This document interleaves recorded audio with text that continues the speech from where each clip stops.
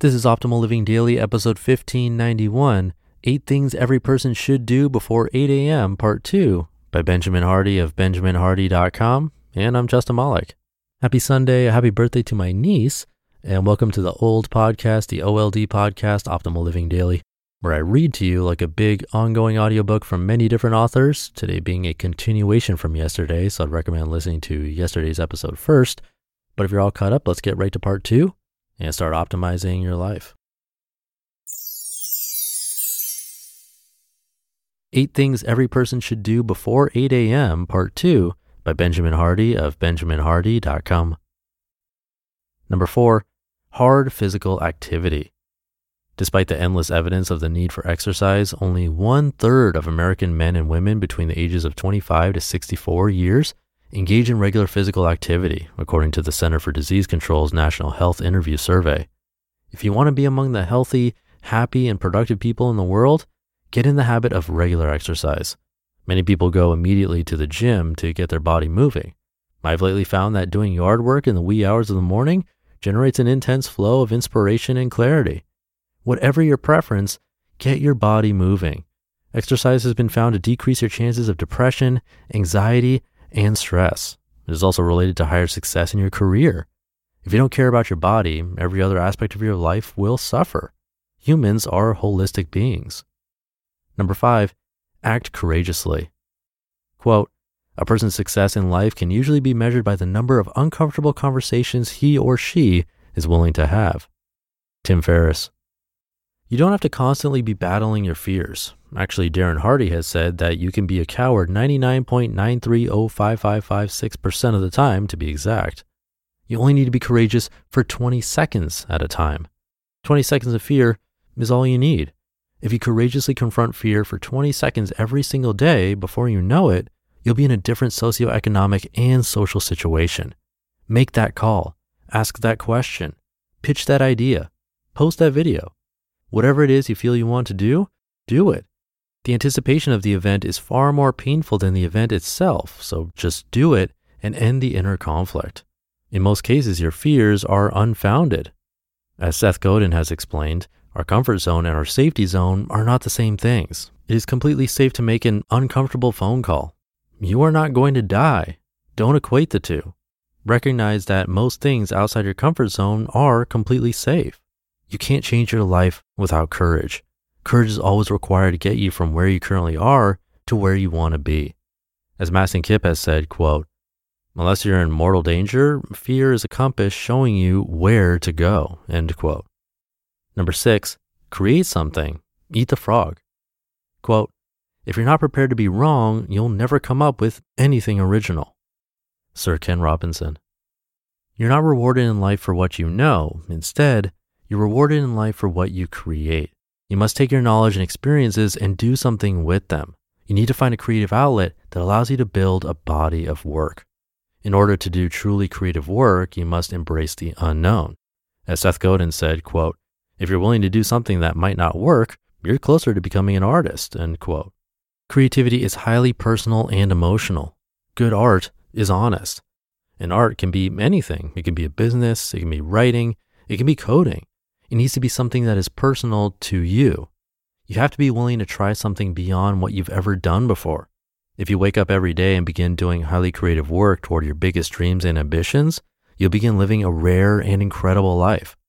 In order to make millions of dollars and stop living the 9-to-5, you must become a creator. You need to become a master at what you do. The morning time is the best time to creatively work since your brain is most creative first thing in the morning and your mind isn't muddled by all the happenings of the day. Mark Twain once wrote, quote, eat a live frog first thing in the morning and nothing worse will happen to you the rest of the day, end quote. That quote has become a principle that many successful people apply. The idea is simple. Put first things first. Do the hardest and most creative thing first thing in the morning. If you don't do your most important work first thing in the morning, you probably will never get it done. The day will begin to take on whatever form it does, and you'll be left with another day stuck in the same place you were before. If, however, you do eat that frog every single day, you'll begin to see something truly magical happen in your life. You'll begin living a creative and harmoniously passionate life. You'll begin to create things that other people want. You'll begin to feel more zest and passion for life. You'll begin to dream bigger and imagine how you can turn your art into a business such that you can make money by creating value for people in the most personal way you possibly can. Ideally, you should try to spend at least 90 minutes per morning working on a creative project that directly translates to your ideal future and the dreams you're trying to live. If you can give yourself more time, all the better, but shoot for 90 focused minutes of creation. Again, your phone should still be on airplane mode. You should not have checked your email or social media. Number 7, listen to or read uplifting content. Ordinary people seek entertainment. Extraordinary people seek education and learning. It is common for the world's most successful people to read at least one book per week. They're constantly learning. I can easily get through one audiobook per week by just listening during my commute to school and while walking on campus. Taking even 15 to 30 minutes every morning to read uplifting and instructive information changes you. It puts you in the zone to perform at your highest. Over a long enough period of time, you will have read hundreds of books. You'll be knowledgeable on several topics. You'll think and see the world differently. You'll be able to make more connections between different topics. And number 8, invest in your key relationships. In addition to moving your own life forward, you'll want to deepen the connections with those you love. Your relationships are a very clear indicator of your quality of life and character. Relationships should be viewed as an investment rather than a cost. When they are viewed as an investment, then you start putting more into them. You start seeing their potential for growth and development. When you invest in key relationships, both personal and professional, your life starts to change.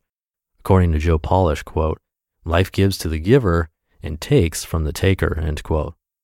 If during your mornings you proactively do something kind, thoughtful, and useful to someone important in your life, you'll feel far more joy. You'll also likely make huge progress toward your goals because the more successful you become, the more your success depends on your relationships. Conclusion. After you've done this, no matter what you have for the rest of your day, you'll have done the important stuff first.